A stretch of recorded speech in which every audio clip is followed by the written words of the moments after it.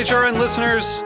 As we celebrate our 15th year, we are deepening our commitment to giving voice to the next generation of food systems storytellers, and we need your help. Our internship and fellowship programs help activate new possibilities for underrepresented and underestimated young people through experiential journalism, audio engineering, and production training. Through these unique programs, HRN helps food equity stewards build essential workforce readiness skills that expand their potential and foster economic mobility. Please consider supporting these critical programs. And with a minimum donation, you can be entered to win a dinner for two at an amazing restaurant in one of 8 cities and tickets to a concert at a great venue in one of those cities. We have incredible partners across the country who have donated, as they also share our passion for helping to educate the next generation of food systems storytellers. Check out heritageradionetwork.org/15 to donate and enter to win today. That's heritageradionetwork.org/15 to donate and enter to win today. And make sure you donate before March 31st. Thank you.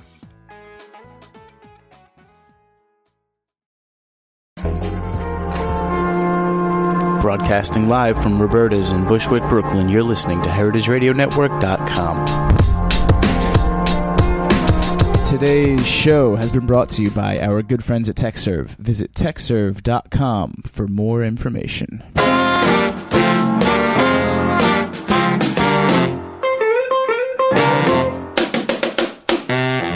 Hello and welcome to Cooking Issues. This is Dave Arnold, your host of Cooking Issues, coming to you live in the back of Roberta's Pizzeria on the Heritage Radio Network every Tuesday, roughly 12 to 12:45. Joined again this week by Nastasha the Hammer Lopez. Nice. And FYI, I'll have you know that Heritage Radio Network, and something about copyright. Is it copyright? Copyright issues? We're moving towards using... we have no issues. We just decided to do this. I just want everyone to know that Jack is working on... some of the music you're listening to while you're waiting for me to show up, right? Is that true? You're writing the music? Oh, yeah, that's always been mine, yeah. Yeah, nice. Shout out to Jack. Thanks. But I brought, Jack told me to bring in some of my college bands, so we might hear some of that later, some of my college band stuff, since there's no copyright issues with that. And, Jack, I know they're not a sponsor, but can we listen to the Hearst Ranch grass-fed beef song later on the show? You might have to wait until they sponsor. But oh, come on, really? They'll be back soon. We've got a TechServe commercial for you today. Really? But it's a good one. It's the me Hearst and Ranch Joe. grass-fed beef is like the best song. It's my I sing that jam as I'm walking around the streets. I'll tell Brian Brian Kenny it's from good. Hearst Ranch. It's good stuff, right? Yeah, it's awesome. Yeah. You should have seen the face Nastasia made when I told her we'd be playing your band today. Oh, was it worse than vegan or similar to? It was, on par. On par with vegan face? No. Yeah. So another thing, last week when I started the show, I was so out of breath that you could literally hear me gasping for air during the first segment. This time, I'm a little more rested because I almost died on the bike ride over, which is part of the reason I was a little later than even normally. For those of you that, everyone who listens to the show knows that Nastasha hates hipsters more than almost anything else on earth besides good weather. And, but you might not know that Nastasha and I both ride fixed-gear bicycles. Now, for those of you that are going to cry foul that we're actually secret hipsters, we both ride folding fixed-gear bicycles, which are about the least hip bicycles on earth. But today, when I was demon pedaling down the downslope on the Williamsburg Bridge, I threw my chain. Ugh. And for those of you, a fixed gear bicycle, throwing a chain can be really dangerous because it can lock your back wheel and send you flying off onto the thing. Anyway, luckily I didn't die and I did make it here on time. So, late, but not dead. I made it not dead. Yeah. Right? Good. Anyway, call your questions to 718-497-2128. That's 718-497-2128. I want to start with, I had 2 separate comments in the questions today about a news circulator that's on Kickstarter called, what's it called there, Stas? Namiko? Yeah. Namiko? Yeah. Did you know who made Namiko? WePop. Why didn't you mention this to me? Why you knew this and you never mentioned it to me? You knew he was making the circulator? I read it this morning. Anyway, so I went on I go on the thing and someone's like, "Hey, look at this circulator," and I look at it and it's like one of the creators is BAM. First of all, WePop, if you're out there, WePop, WePop/BAM Soupy Pot is one of our former interns. Worked with us at the FCI. We love WePop. WePop's good business. So WePop, whose name is WePop, which is the greatest name of all times, decides that he needs a nickname and goes by BAM, which is not even partially as cool as WePop. True or false? Right. Yeah. Anyway, so WePop is out there making a circulator, and two separate non-WePop people have written to see what I think about it. And you go, Namico. You can look for it on Kickstarter. They need an extra, I think, $40,000 in the next how many, like 14 days or something like that. Yeah.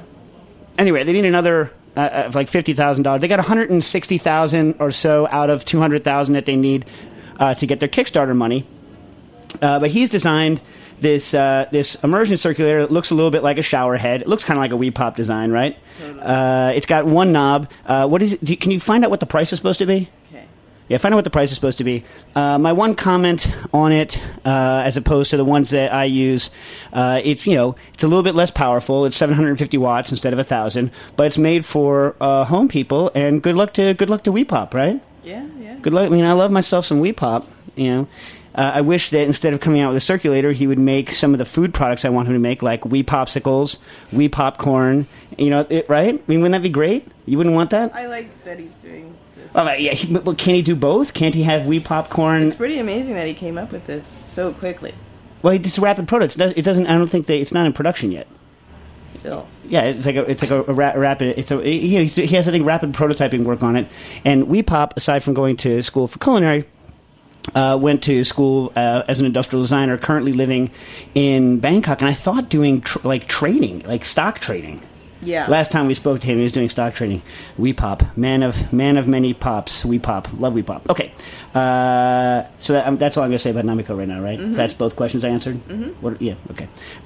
Okay. I suppose this is really a food issue rather than a cooking issue, but I was curious to hear your opinion on the prospective large soda ban in New York. It seems Dave is a bit of a bubble addict, and while I know this might be more of a political issue, I figure it couldn't hurt to ask. Pat. Well, listen, Pat, and anyone else out there, you are welcome to ask us food and issues as opposed to cooking issues, and we have no problem making pronouncements or getting political, right? Mm-hmm. I think it's... and by the way, what we're talking about here is Bloomberg has proposed a ban on selling sodas, sugarful sodas, larger than 16 ounces. So in New York City, 20-ounce soda bottles would be illegal or to sell. Sugarful ones, you could buy sugarless ones. And like Big Gulp... Well, heck no, Big Gulps, I think, are still legal. Right, there's some sort of weird thing, like certain venues can sell it, like convenience. Anyway, there's all these kind of weird things. But restaurants wouldn't be able to sell sodas larger than 16 ounce. And the theory behind it is that...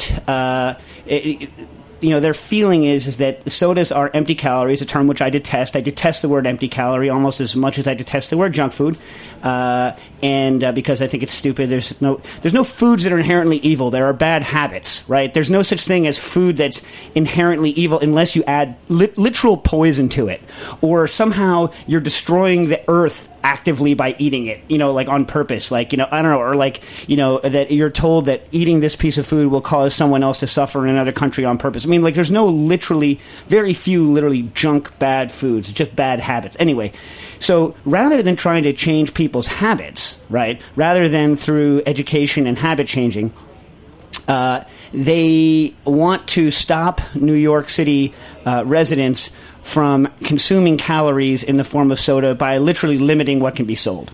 Think it's dumb.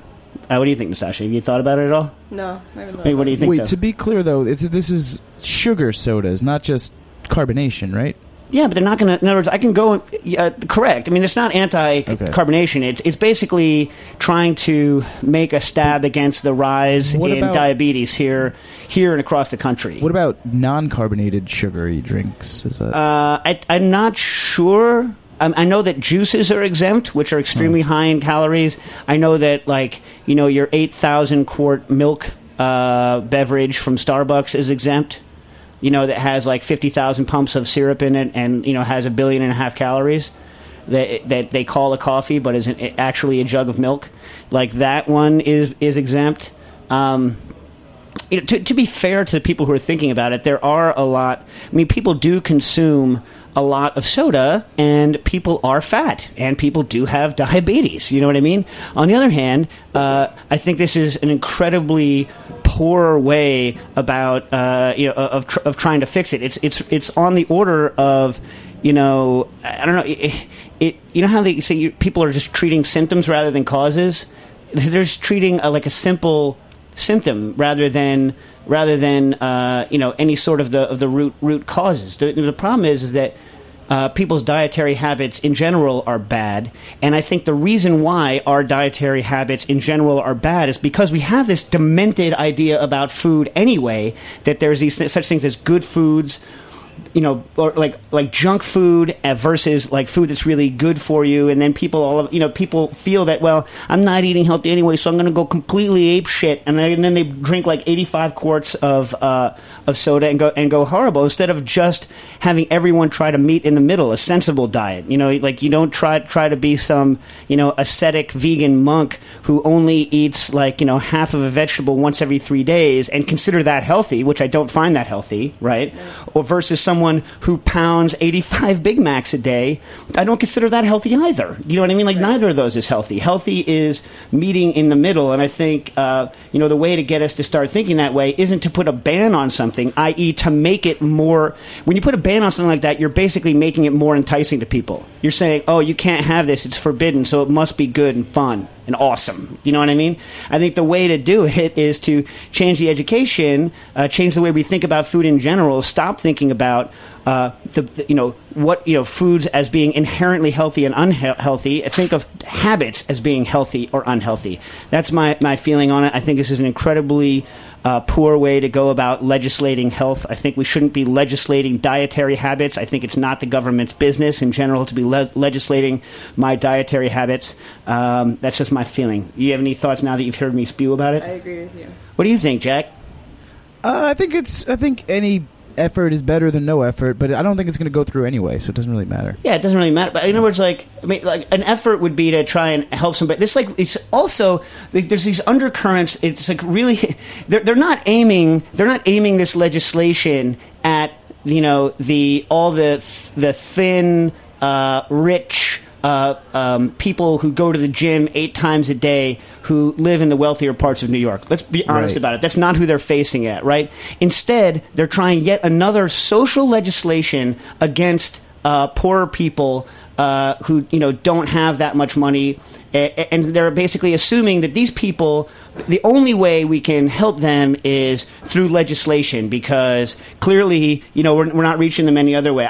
In general, I detest any sort of social legislation directed at particular socioeconomic groups, because it smacks to me of all the stuff that when we hear about it when it was legislated in the 1800s and the 1900s, we're like, damn, that was racist and crappy. Do you know what I'm saying? And now when we look at it now, it's like, well, we're just trying to help them be more healthy, right? In 50 years, when we not look back at it and say, damn, another basic racist, socioeconomic put down. You don't think so? But at least it got the conversation started, did it not? What? We're all talking about soda and portion size now. Well, but look, portion size has been addressed by people like Marion Nestle for a long time. The question isn't, portion sizes have definitely gone up. The question is, why does the average lower middle class person in another country who still has the means to buy an absurd amount of soda if they wanted to, right? Why is it that those people aren't buying huge sodas? Why is it that those people aren't getting fat, and why is it that our people are, right? And it's a mental issue. It has, it's like, oh, the portion sizes got bigger, as though it was an elephant that suddenly started growing, when in fact people are ordering the larger portion sizes. Do you know what I'm saying? Mm-hmm. It's like, so to try and staunch the tide by saying, well, no, it's the soda that's to blame. It's not the soda that's to blame. It's the fact that we're ordering larger sodas to blame. Burger King clearly is making money by selling larger sodas, and McDonald's is clearly making money by selling larger sodas, right? Which means that the way that we purchase things is demented. No? Well, one last thing. I had to go to Long Island to see some friends, and it was really late, and the only thing open was Burger King. I hadn't had it in a long time, right? So I pick a value meal, and they said, do you want a medium or large? So I'm like, the medium. And that medium drink was enormous. I couldn't even imagine what the large would be. Large is large. Right, you know what I mean, though? Like, to sell a... You could swim in the large. Yeah, to sell a 32-ounce medium drink is just kind of ridiculous. They should at least regulate that. Well, I mean, look, you don't have to drink the whole damn... Do you really... Look, I'm the only person I know who feels obliged to finish everything I order. right? I mean, you're not obliged to pound. And first of all, unless you're with Nastasha, that 32-ounce cup has about 22 ounces of ice in it. You know what I mean? That's very true. Do you order your drinks without ice? Yeah. Nice. Yeah, she says it's because she doesn't like the feeling of ice against her teeth. It's really because she's a psycho and wants every nickel's worth. I know her. She's cheap, just like I am. True. It's true. I really don't like ice in it. But you're using a freaking straw in it anyway. What does it matter if there's ice in it? There's a caller. Okay, call. Wait, listen, by the way, come beat me down on this, please. Beat the hell out of me on this. Caller, you're on the air. Hi, this is James Ray. Love the show. Listen to it every week. I have a question. I have a vacuum reduction rig that I set up. I thought it would be less fussy or persnickety than a Rotovap system. Probably is. Rotovaps are pretty persnickety. It's been extremely persnickety. Basically, I had to add a 20-gallon water reservoir to it to keep the water cool. Whenever I try to do something that's a little jammy, whenever it gets to a point where it could kind of get where I want it, it starts bumping, even though I've got the pellet in there that's spinning. So do you have any advice that I could use in kind of reining this in? Is there kind of a best practice that I'm missing out on here? All right, here's the deal. One, the things that you've noted are known actual things that some of them are going to be very hard to get around. Right. It takes, if you just look at the numbers, right, of the heat of fusion, which is what it takes for you to when you're melting ice, right? When you're melting ice for cooling, you get the heat of fusion per gram back. The heat of vaporization is a much higher number.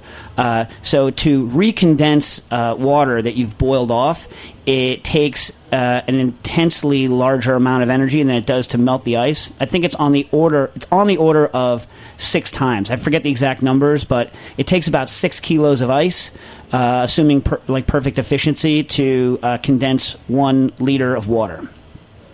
Well, actually, I've got kind of something like a wart chiller in there, and I've got it hooked up to another pump that is pumping water through my aspirator. So I've got a high-end, I've got the really kick a butt aspirator. Right. But it's still kind of annoying. Like the whole thing, like I said, very fussy. Like, I mean, I get every once in a while I get what I want out of it, but I kind of have to sit there and fiddle with it. Well, how much ice do you have in your magnetic stirrer on it Right. that I got before that was digital, which was a huge mistake. But yeah, Well, you're chilling your aspirator water though, right? Yeah, exactly. Yeah, I mean, like, because I set up a rig like that with a bunch of aspirators and a flow jet pump, which I might have talked about at one point, like, early on in this shit that I stole off of a meth lab website, so it's not kind of as nice as the built together aspirators, but it kind of functions the same thing. And I tore through ice in that thing with the pumps, tore through it. On bumping, remember, you're going to, the magnetic stir rod will beat down bubbles after they happen, but the bumping is happening because there aren't any bubbles in it, and you superheat it, and then all of a sudden a large bubble forms and creates a bump. So it'll stop frothing, like the spinning thing will stop frothing on your initial boil out, or it'll help, but it won't help with bumping. What you need to do to help with bumping is to install a very, very fine, and you're going to, as you get more and more of syrup, you're going to need this, a very, very, very, very fine tube down into the product with a needle valve, and let the minutest amount of air in to initiate bubbles in the product as you're making it. And it's the tiniest bleed of air. And it'll raise your temperature a little bit because you won't be able to suck as good of a vacuum as you would otherwise.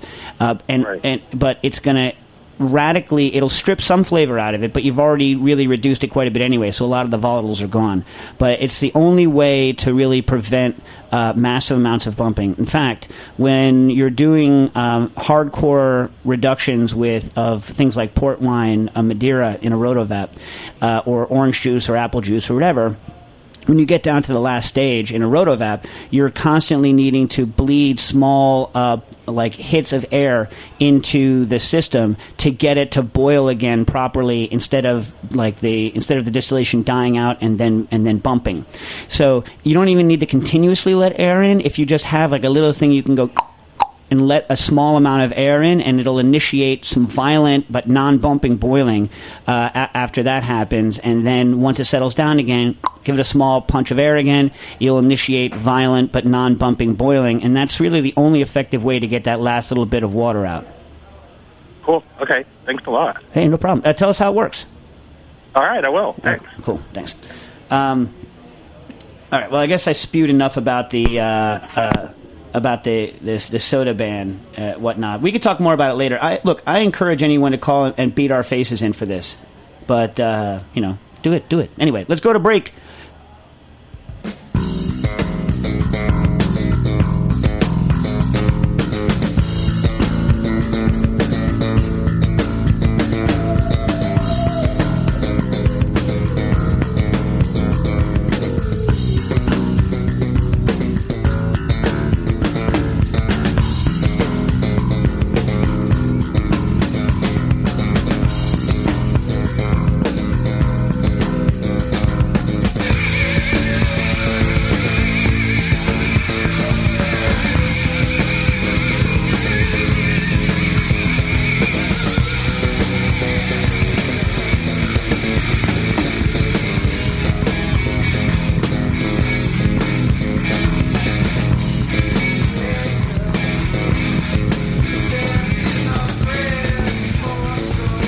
Hey, Seltzer, been in my fridge so long.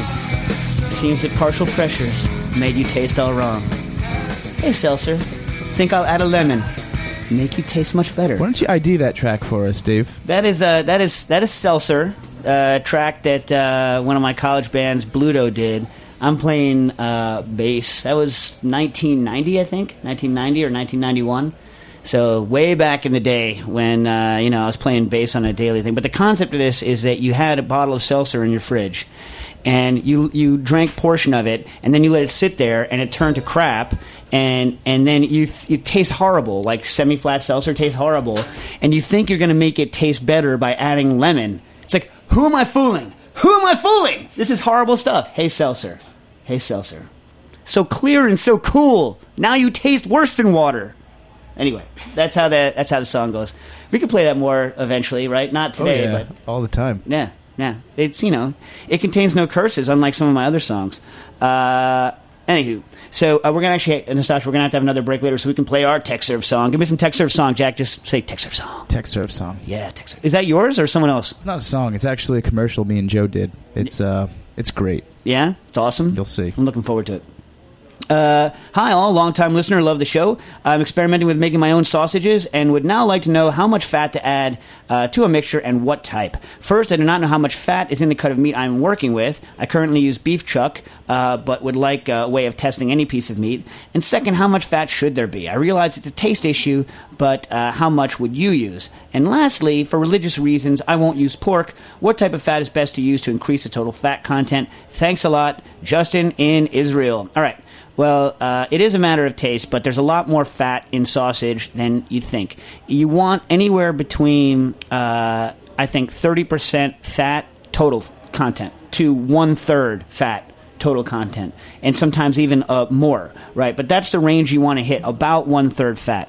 But you hit the nail on the head, Justin, when you said it's very difficult to know how much fat is in a product. Now, I consulted the Professional Charcuterie series by Marcel Cottenceau et al., which is this lunatic old French series with like these 3 lunatic old French dudes with the tall like rooster chicken head hats on, like on the front, like, surrounded by plates and plates of meat with that weird half French smile. You know what I'm talking about? Yes. That Frenchy half smile thing. Anyway,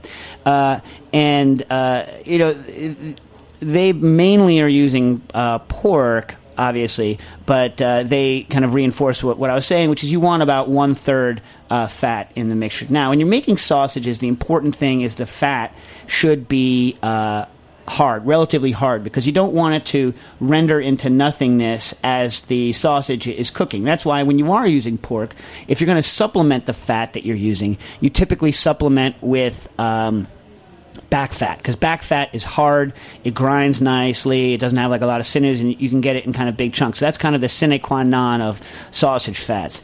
In beef, I would probably, for added beef fat, I would probably use, the cap of fat that's trimmed off of the outside of a rib, standing rib, you know what I'm talking about? Like, I would use something like that that's pretty hard, that's going to withstand kind of, chopping and cooking, and that also tastes good. Some people, I think, use kind of suet, which is the kidney fat, but it's kind of weird and dry, and it renders actually quite well, so I wouldn't use something like that. I think I would stick to the type of fat that you would find on the cap of, let's say, a rib roast or something similar. Now, I looked up. I found on the interwebs that pork shoulders are approximately 75 to 25, and I think chuck roast, which is I think what you said you were using, I can't remember, roughly similar. So I would supplement with a little bit of fat. If you're using like a really fatty kind of chuck, I would substitute a little fat. But the classic, Mid-East fat to use, especially in kind of Muslim applications, would be lamb. And in fact, they raise in the Middle East, which I would love to have access to. I've never tasted it. Special fatty lambs that have fat that is used to make delicious sausages and cured meats. In fact, they have a fatty lamb with a fatty lamb tail, where they cure just this extremely fat tail and eat it almost like you would eat, I think, like a lardo. But I've never had it, so I can't really say anything about it. But I would definitely, I would add some fat to what you're using. Let me see what you said you were using again. Yeah, chuck. So if you're getting really fatty chuck that's untrimmed, I mean, I don't really know of a test to test how much fat is in the meat proper. I mean, I guess it's theoretically you could weigh it and then do a volume situation, figure out the density. But the best thing to do is just look on the interwebs and try and find what the fat content of that cut is. It's really also going to depend on the specific marbling content of the meat, so it's difficult. If anyone has a test, I'll try and look maybe during the week if I have time to figure out a good test and talk about next time. But I would substitute in a good hard fat. If you have a nice fatty piece of chuck, I would assume it's about 25% fat, and you're going to want to add more to get it up to that 1/3 number. Right? Or use lamb. Or duck fat, I think, works as well. I've made sausages with duck fat, because duck fat can be pretty hard sometimes if you get the good part. What do you think, Stas? Yeah. It's a good answer? Good answer. Good? All right, Justin, good luck with that, and give us a holler back. Okay. Mike writes in, greetings from Taiwan. Love the show. Whenever I download a new episode, it's like an old friend coming to visit. Thanks for all your hard work. That's nice, right? Here's my question. I am a spice freak. I have traveled a bit through Malaysia and Sri Lanka, lucky, and always head to the spice markets to see what's available. The quality and variety are incredible. I inevitably fill half of my suitcase with spices, and then am left wondering how to best keep them in my Taiwanese apartment. Should I keep them chilled in the freezer or refrigerator, or will condensation affect the spices much like it does coffee? I already know that buying whole and grinding to order will help maintain quality and increase the longevity of product, but would welcome any other advice. Okay, look. Like everything else in the world, everything depends. Things like leaves, spices that are leaves, fresh leaves, right? You can freeze them, but the problem is that when you freeze them and thaw them, they're usually damaged by the thaw procedure, and then enzymes in leaves break them and turn brown. This is why tender leaf herbs are not very good when they're frozen. So those typically, even though they're not the same as fresh, are going to be best kind of lightly dried. Once they're lightly dried, the enzymes aren't going to work anymore. Then you can freeze them. Any case, the problem with coffee is very like a dry good that's going to be ruined, especially due to the kind of the brewing process and what goes on by water and condensation. So you definitely don't want to have coffee go in and out of the freezer because condensation will form. If you are going to do this on an extended basis, purchase a vacuum machine, and even a home vacuum machine is going to be good for this kind of thing. Vacuum the products down so there's not a lot of external moisture in it or oxygen, and then when you freeze it, you're going to have less damage due to freeze-thaw cycles in your freezer. The main problem with keeping things in the freezer in terms of quality is freeze-thaw, freeze-thaw, freeze-thaw, freeze-thaw. Right? And so I would say that long-term storage, I mean, I have to buy a lot of my leaf spices like curry leaf and things like that frozen here in New York because that's the only way they come in. Or Kefir lime leaves, I buy them frozen because that's the only way I can get them. And you too can store your products that way. If you need to, I would recommend vacuum packing and getting all of the air out. Even if you're going to store them on a shelf, vacuum packing once, even though that vacuum pack is going to get rid of a little bit of the aroma, is going to be a good long-term storage procedure because you're not going to have any spices that might be damaged by oxidation or anything like that, which is going to keep them more intact. Fridge is generally not, fridge, what do you think, Stas? Fridge. because stuff can grow in the fridge. If there's water in it, I wouldn't store it in the fridge. If there's not water, it's Yeah. No. Anyway, I hope that helps, Mike. Let us know what you got there. And I generally don't like the home vacuum machines, but I think for that kind of a thing, it's probably adequate. This is my feeling. Someone call me and tell me I'm an idiot. I usually am, right? Michael Natkin from Herbivoracious wrote in and said, I've got a question for you guys about making cultured butter. At Atera in New York City, Matt Leitner served a washed rind cheese cultured butter. I figured out how to make it at home. It's easy enough. I take 1 pint, 467 grams of good organic cream, 25 grams of the rind from a funky cheese. I used Cowgirl Creamery Red Hawk. Fancy. Expensive. Mix, let stand room temp till it thickens and the cream tastes funky. Took about 14 hours for me. Refrigerate overnight. And it's important, you refrigerate overnight. When you're churning cultured butter, if it's warm, it's a freaking nightmare making butter out of it. Just so you guys know. Churn, drain, knead, rinse, voila. I would not rinse it. I don't know why you're. I love the taste of the whey in the buttermilk that's in butter. So like when I'm making my butter, I usually under knead it, and I usually don't rinse it at all. I'll knead it in the thing and then squeeze out just enough to keep it. And I love the taste of it. It will not keep as long, and it's not good for cooking at that point because it's got more water content in it. But as something you're going to spread on bread, I love it with a little bit of the extra buttermilk left in. So I wouldn't over knead it and I wouldn't rinse it. This is my feeling. But that's not his question. His question is, how do I know this is safe? I'm eating it, it tastes great, and it seems fine to me, but I'm a little leery about serving it to other folks since I don't really have the knowledge to say that leaving the cream out for 14 hours is okay. Of course, people do it with making creme fraiche as well, but is it safe?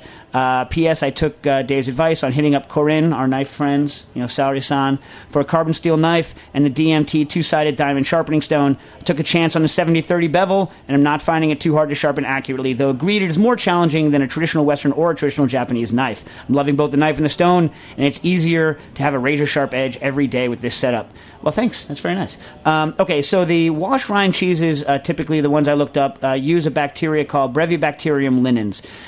So if that's going to culture it, if that's going to be what's culturing the buttermilk, right? Typically, that's not what you would have to culture cream. You would use a lactobacillus, would be in there to culture cream. Hopefully, you're also getting a lactobacillus in there. I looked up the kind of the characteristics of washed rind cheeses, and the Brevibacterium linens typically has a lower acid, i.e. a higher pH than normally cheeses would of that type without that bacteria. So you're talking about a higher pH situation. In cultured buttermilk, or in cultured cream rather, that you're going to turn into butter, the safety of it is because of the acidity that's being caused by the lactic acid bacteria as it cultures. I looked up some studies in general, and what you want to make sure that nothing is going to be bad is that you want the pH to go lower than 4.6 within about 6 hours, which is the limit for toxins from staph stuff to start growing in it. I wasn't able to find whether or not the Brevibacterium linens has its own sort of way of killing things like staph or listeria or E. coli or things of this nature. I mean, I wouldn't freak out over it. You know what I mean? Like I wouldn't flip my lid over it. I'm going to try to. Harold McGee has researched all this stuff. I need to talk to him anyway to see whether or not we're going to go taste mangoes again this year. But I'm going to try to remember to hit him up on that because it's very interesting question. Anyway, so apparently I don't know that much about it, right? Mm-hmm. Sorry about that. Okay, Paul Peterson writes in and says, "Do I have any thoughts on patented cuts of meat?" And he's talking patented cuts of meat, and he's talking about the Vegas strip steak. So why don't we take a break, and we'll come back and talk about the Vegas strip steak. 718-497-2128. That's 718-497-2128. Man, I need a new computer. I guess I'm going to have to go to the Apple Store. What? Don't go to the Apple Store. Go to TechServe. What's TechServe? I thought Apple Store was the only choice. No, you're crazy. TechServe is so much better than the Apple Store. They're New York's original and still the best Apple computer, iPod, and iPhone store and repair shop. Plus, the store is really cool. You gotta go check it out. They're located at 119 West 23rd Street. Well, that settles it. I'm headed to TechServe. TechServe is a proud sponsor of HeritageRadioNetwork.org. For more information, visit TechServe.com. That's TechServe.com. What? Go to TechServe. I love that. Give me some. Give me some what? What? There you go. There you go. Nice. Strong. Okay. We're remiss. Acephalopod on Twitter asked us about 8 million times and is getting irritated with us for recommendations in Tokyo. Now listen, the sad truth is that Nastasha and I didn't get to eat out as much. Who you really want to talk to is Mark Ladner, because he spent every day eating out. Now, those of you that read the blog, by the way, there'll be a new blog post up as soon as this is over. I'm just waiting for the YouTube video to load up on Ikejime. And I know I said I wasn't going to write super long posts anymore, but it's a long freaking post on Ikejime. I couldn't freaking help myself. Anyway, I couldn't help it. So it's coming up as soon as maybe during lunch I can get it up. Anyway, so those of you that read the blog know that that Nastasha and Mark Ladner and I went to Jiro's Sushi, and it was good, but I wouldn't spend the $350 on it. What about you, Stas? Yeah. Yeah. Mark, on the other hand, the next day went to Sushi Sawada and said it was the best sushi he's ever had in his whole freaking life. True or false? It's because I wasn't there. Well, there's that.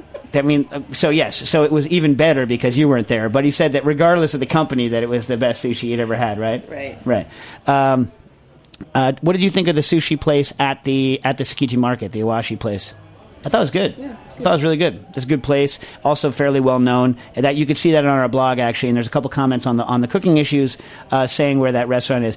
This is and Mark agreed with me too. And normally, it's hard. I don't want to recommend because they're our friends and everything. But the Japanese traditional Japanese restaurant at the Park Hyatt I thought was pretty good. I ate there twice. Yeah. I thought it was really good. And Mark Ladner Went there from Del Posto loved it. Right. Yeah. And you don't normally think of Park Hyatt having like a really great, especially Japanese, and it was really good. I thought it was really. What was the name of it? Kokue or something like that? No, I don't remember. Look it up. We'll see if we can look it up in time. I highly recommend going to Tsukiji in general and just checking out all the stalls around it and just getting little bites to eat, buying fruit if you have the money, if you have the freaking money to buy fruit at Tsukiji. And what else did we eat while we were there that was really? I mean, go to the Chef's District Street if you're a cook, right? What else? Anything? Oh, we went to Murata-san's Kaiseki restaurant, the Tokyo version of it, and I spoke to Dave Chang about it. He's like, crap on the Tokyo version. He doesn't give a crap about Tokyo. You have to go to the one in Kyoto. But the presentation was great in the one in Tokyo, but, I don't know. Anyway, those are my thoughts. Sorry I'm so late in giving you that information. Okay, Nastasha, Dave, and Jack, I have an odd question. While I was calibrating my circulator, I instinctively changed it to Celsius. Then I thought about it more. Generally, recipes are metric because they're easier to scale, better to control, and more accurate, right? But from 0 to 100 degrees C, right, to the 10th, because most circulators are accurate to the 10th, there would be 1,000 gradations. And from 32.0 degrees Fahrenheit to 212 degrees Fahrenheit, there would be 1,800 gradations, meaning a higher degree of accuracy.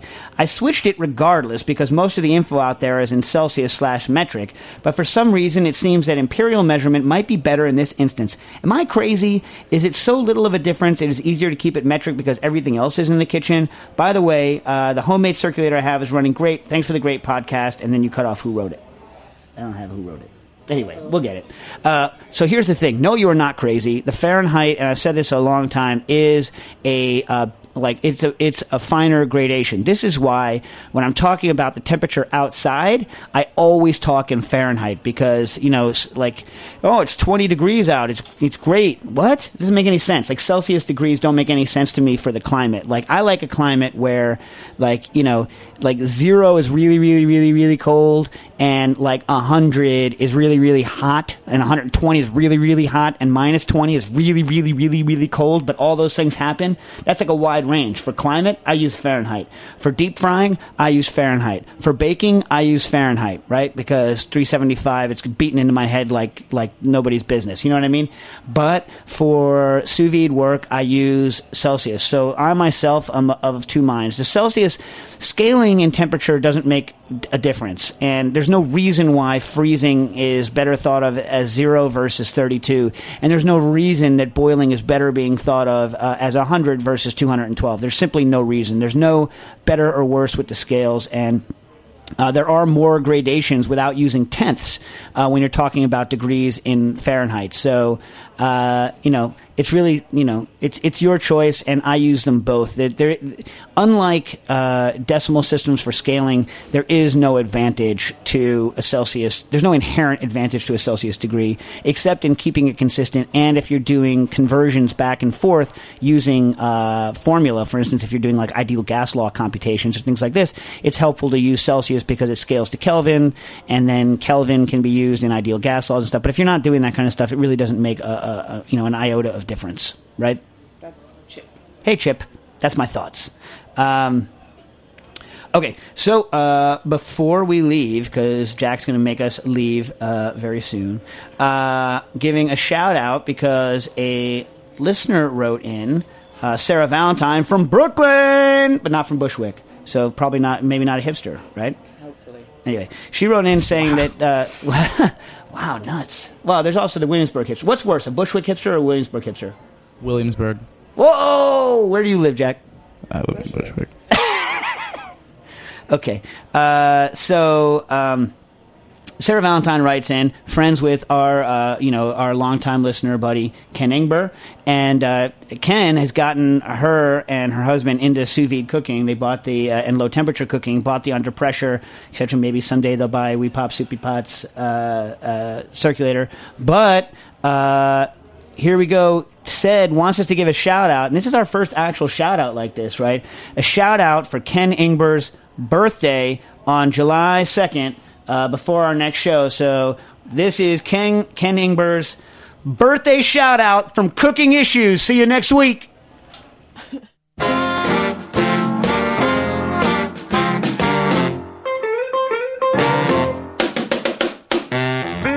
Thanks for listening to this program on the Heritage Radio Network.